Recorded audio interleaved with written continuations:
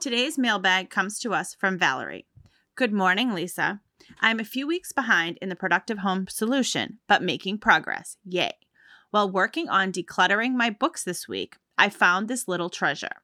This 128-page booklet titled 1003 Household Hints and Work Savers, copyright 1948.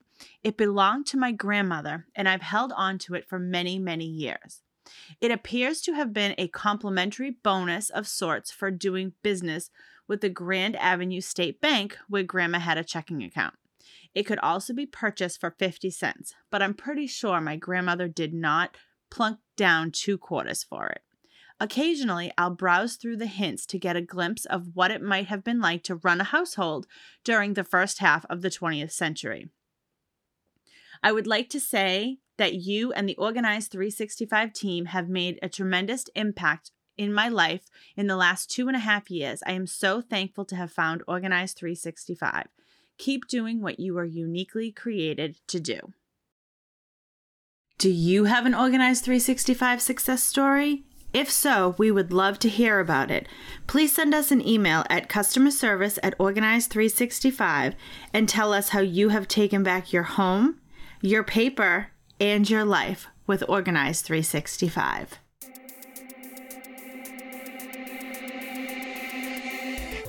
Welcome to the Organized 365 podcast.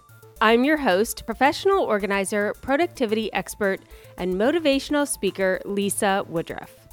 This podcast will help you embrace progress over perfection and create lasting functional organizing in your home. I have so much to share with you, so let's get started. Happy New Year! Today, I'm kicking off a 3-part podcast series called Organizational Dominos. Today, we're going to talk about step 1, which is getting started. Next week, we'll talk about step 2, which is extending your time horizon for how long it's going to take to finish. And then we'll follow up with step 3, which is not quitting. We all want to quit at some point, but we're going to push through and we are not going to quit. But today, let's talk about getting started.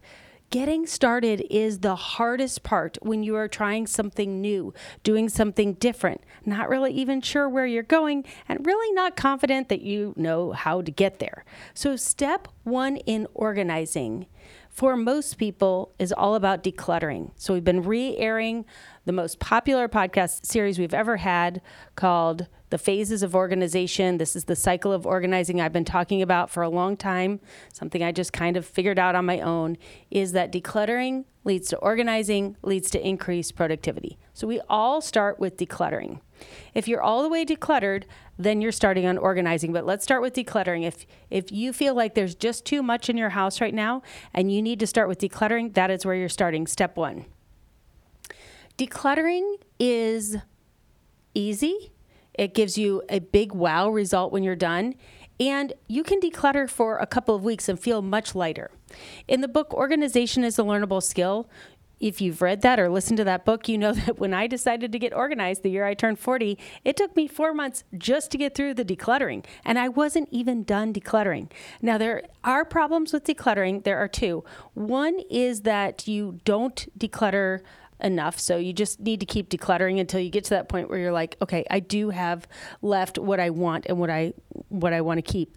The second problem is if you've already decluttered before, or you're pretty decluttered, or you look around your house and you're like, pretty much like all this stuff, but it's definitely not organized, you need to stop decluttering and you need to move on to organizing. And what I've observed is that the fact that we don't know how to organize, but we want to feel more in control of our lives, we tend to over-declutter. And I feel that it's this over-decluttering, the getting rid of things that we may actually kind of want, leads to this fear of continuing to declutter because we go to look for something and we decluttered it trying to get a sense of control over our house. And now we've over-decluttered, so we don't have as much stuff, which is great, but also we don't have the stuff that we want. So then we're reticent to keep decluttering. So step one, if you're not at that point, you're like, oh no, Lisa, trust me, it could be May before I'm at the point where I've over-decluttered, then feel free. Grab a black trash bag, start filling it up. So step one is to set a timer for 15 minutes a day. And if you're in the decluttering phase of organizing, you just grab a black trash bag and you can go through, sometimes you could go through 15 minutes and just find things that are broken or trash. A lot of times you could do that for more than a week. You're still walking through your entire house going, oh yeah, that's broken too. That's trash too. Like, we just don't stop and maybe clean up our messes, or something breaks. We're like, I'm going to get to that in the future. Well, guess what? The future is now. So we are going to get rid of everything that is broken and everything that is trash.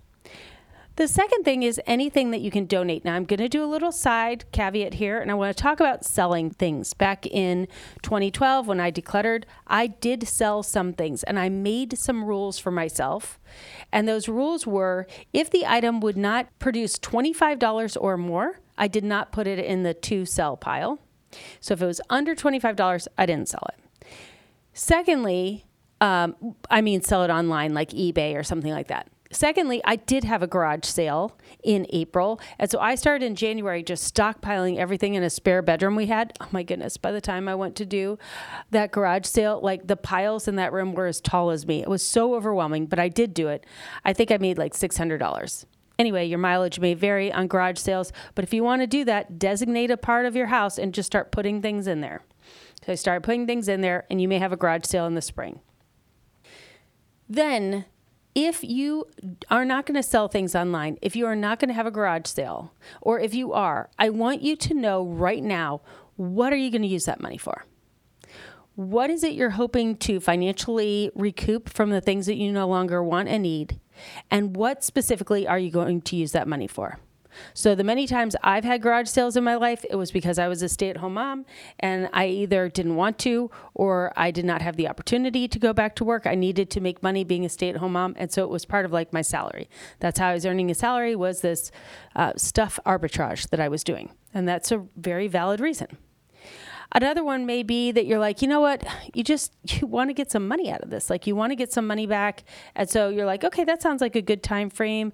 I'm going to have a garage sale in April or May. I'll start saving things for that. And I'm going to list things for sale online between now and then. But by the time we get to June 1st, everything that I don't want is going to be out of this house, whether I was able to sell it or not. And I think that's really helpful, because otherwise you just end up spending a decade being an eBay seller. You didn't really want that job, but you're like, well, I could get $10 for it. So I'm just going to, and you get stuck in this loop of cleaning your house and then selling everything you don't want in order to get $10 back for something that cost you $100 or whatever. Like, it's fine for a season. Eventually that season has to come to an end. So if you want to do sales, how long are you giving yourself to sell the stuff that you don't want, and give yourself kind of a deadline? Of course, you could do whatever you want, but that would just be my advice to you. Because what you don't realize is the amount of time it takes to list things for sale and then package them up and meet the person or ship the thing or collect all the things for the garage sale and then moving them all to the garage and then pricing them all and then having the garage sale. And it's so much time. So much time. You really don't want to figure out your dollar per hour on this amount of time. So if you can in any way, shape, or form get over the idea of not having a garage sale and not getting, however much money, and just saying, you know what, this is going to bless someone else. This is my donation place of choice. I am just going to fill the car and drive it every single week until I can't fill the car anymore. And I'm just going to get into, have a routine day where I just stop by my favorite donation place of choice, drop things off, and keep filling it up all week long. So I declutter 15 minutes a day. If it's trash, it goes in trash. If it's recycle, it goes in recycle. If it's donatable, it goes in my trunk. And then every Tuesday, I stop by the donation place on the way home from work, on the way out to get groceries or whatever, and I empty my trunk. And I just have that pattern until my trunk is no longer filling up with donatables. So that is step one, getting started on decluttering. And in decluttering, are you going to sell? Are you not going to sell? And then getting in a cadence of those donations, not living in your trunk for 6 months, but every single week you're just driving by this donation place every single week and you're just undoing it. That will get you into a great step one of decluttering. Now, secondly, I want to talk about this 15 minutes a day. Our tendency at first, especially when we're decluttering, is to do the decluttering that we understand. 15 minutes a day, grab a black trash bag, I know what I'm doing. When we're done with decluttering, or when there isn't as much decluttering, or when we're like, yeah, there's still more to declutter, but come on, I want to get some organization done. Give me something. I want a drawer that I can open it. It looks beautiful. Like, I want to be able to have something that I can see that is finished.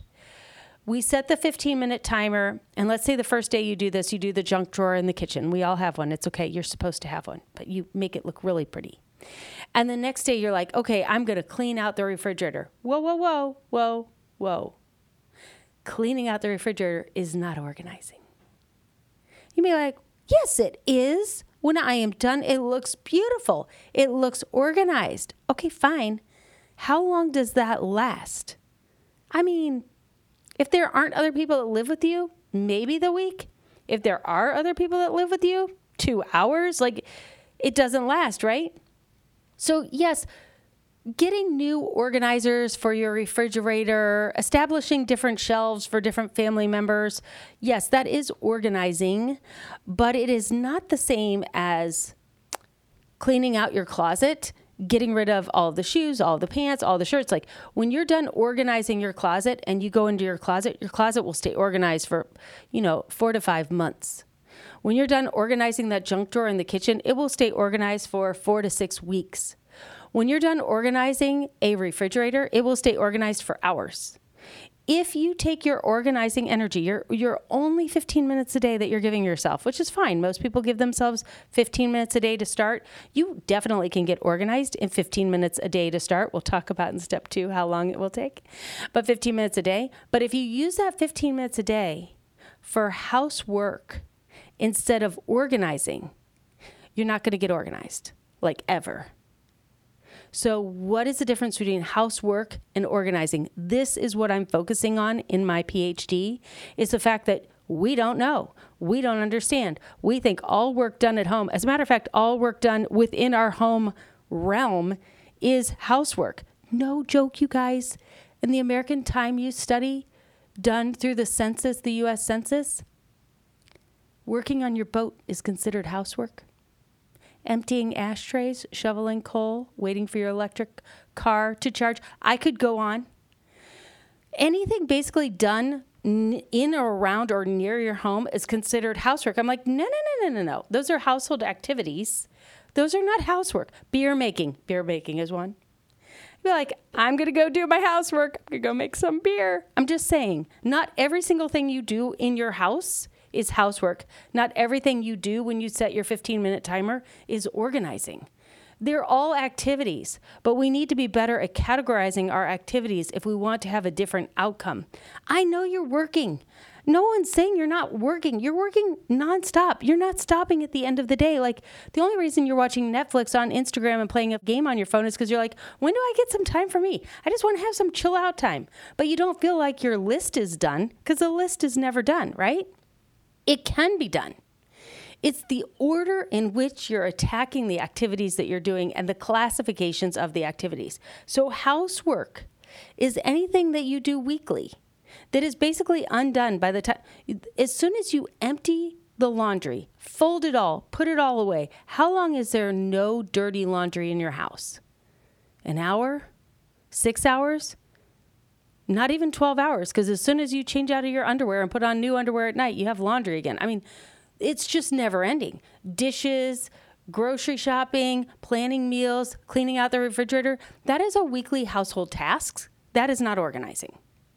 Now, you could take it to the level of organizing so that it is an easier household task to do, but that's after you've organized your entire house. So let's maintain that getting started in organizing, get in the habit of whenever you set that 15-minute timer on your phone or wherever you're going to set it, and you're done decluttering, so you're not grabbing a black trash bag, whatever organizing you're doing, I want the 15 minutes a day to be organizing that's going to last at least a month. And if you're like, oh, this is not going to last a day, then you're looking at something that is housework, something that is not organizing. Okay, so organizing is going to last longer. The last thing I want to leave you with this step 1 is, as you've listened to what I say, setting the timer for 15 minutes a day is, I'm very clear on what that means. When you get to this organizing stage, there is not a lot of information on how to actually get organized. There's tons of information on how to declutter, lots of information about how to be productive. Very little information about the fact that cleaning out your refrigerator is not organizing, but cleaning the kitchen junk drawer is. You're like, that makes no sense. But when you think about it long enough, you're like, it's true. So when you're looking this year to follow someone to get organized, if you're past the decluttering stage and you want to get organized, you want to follow someone who has a plan and who has the results that you want. It may be me, it may be someone else. I am not a minimalist. So if you really like the minimalist aesthetic and you want somebody who really doesn't have a lot of things in their house and that really appeals to you, I may not be the organizing plan you want, because a lot of my organizing stuff, you may say, why do you have books? I don't understand why you have kids' memory stuff. Why do you even have a storage room? I'm living in a tiny house. Like, I have all that stuff because while I am not a minimalist, I am very organized. But I live in a 2,400 square foot house with a full finished basement, and I utilize all of those spaces. And I've lived in that space for 30 years. So I have all the things from before I was a parent to now I'm a grandmother. I have all of those things. When you're looking at who you're going to follow and whose plan you want to follow, whether you're following it for free or paid or any of that, check their lifestyle. Does their lifestyle match your lifestyle? Check where they are on the balance of being a person of excellence versus a perfectionist. Is everything you see from this person perfect? Is everything perfectly labeled? Is that the way you want your life to be? Or do you want someone that is striving towards excellence, making progress every day, but they're not trying to get a perfect outcome? I mean, I've said it many times. It's hilarious. My husband walks around our house all the time going, could you organize this? Because he was raised by a perfectionist. And my mother-in-law's house is always perfect. It's gorgeous. It's like nothing's ever out of place. That is never going to be me. Trust me. My house is very organized. You come in my house, you guys will be like, Lisa is extremely organized. But it's not perfect and it's not minimalist. So my husband doesn't think I'm organized. But I absolutely am organized. So what do you want? Do you want like the picture of what my husband thinks organized is? Or do you want to know where everything is, have your time at your discretion, and have plenty of time for what you're doing? The person you're following, I want you to look, and this falls right in line with this, their rigidity. Like, do they have lots of checklists? Do their checklists have checklists? Or are they more generally a productive person and they have bigger categories of organizing? Like, I have the Sunday basket and I do my quarterly planning time at home and at work, but I'm not a big checklist maker. I'm not a little big checklist checker offer. I don't have a bazillion, million, trillion printables. Like, we do have printables. Like at the end of the year, we surprised and sent out printables to a bunch of our different groups. Like anyone who had a workbox got the end of the year business checklist I made a few years ago. Anyone who was in the kids program or had kids got the blink lists from last year so that they had some ideas of things to do with their kids the last 2 weeks of the year. Like, we have lists and they come out at certain times, especially monthly, quarterly, seasonal lists, things where you might forget things. But I don't have a whole huge list of 89 things I do every single week, like dust this, sweep this, vacuum this, wash. I don't have that. I'm more of a go with the flow as far as housework. As a matter of fact, my plan is to do as little as possible. Like I told you many times, when COVID started, we did not dust until week 7 because that's when we first noticed dust. If you're dusting any more often than that, you don't need to dust. And as a matter of fact, on Instagram, I saw an ad of this machine that if you have it in your house, you could just change the filter in the machine and it like dusts your house for you. I'm seriously considering it. I'm just saying, I'm all for any AI that wants to come in my house and reduce my household workload. So I may be too much organization for you. I may not be enough organization for you. You just have to decide. And then the last thing I would say when you're figuring out who you're going to follow for getting organized, like this is going to be the person that you follow their plan. How do they pivot in unexpected events? And do they pivot the way that you would want to pivot? So like, for example, if you've been following me all the way back to 2020, how did I pivot during the pandemic? Was that supportive for you or not? What do they do with unexpected events? My husband just had surgery last December. If you were watching me on Instagram or through the app, did you like how I pivoted or didn't you? Like, I didn't make Christmas Eve or Christmas dinner because my husband's surgery was on the 22nd and he had shoulder surgery, which is a major surgery. So I ordered it. My family gave me a lot of grief about it, but I did it anyway because that's what I knew I was going to need in order to survive that time. And then how does this person take on new challenges? I got organized in 2012 again, and I have been organized since that point, and I continue to increase my organization. But there have been new things that I have started, most recently, the PhD, and I really walked through in those PhD episodes in the beginning of 2023. We created a whole new Monday podcast about it for, I think it was, 12 or 17 weeks.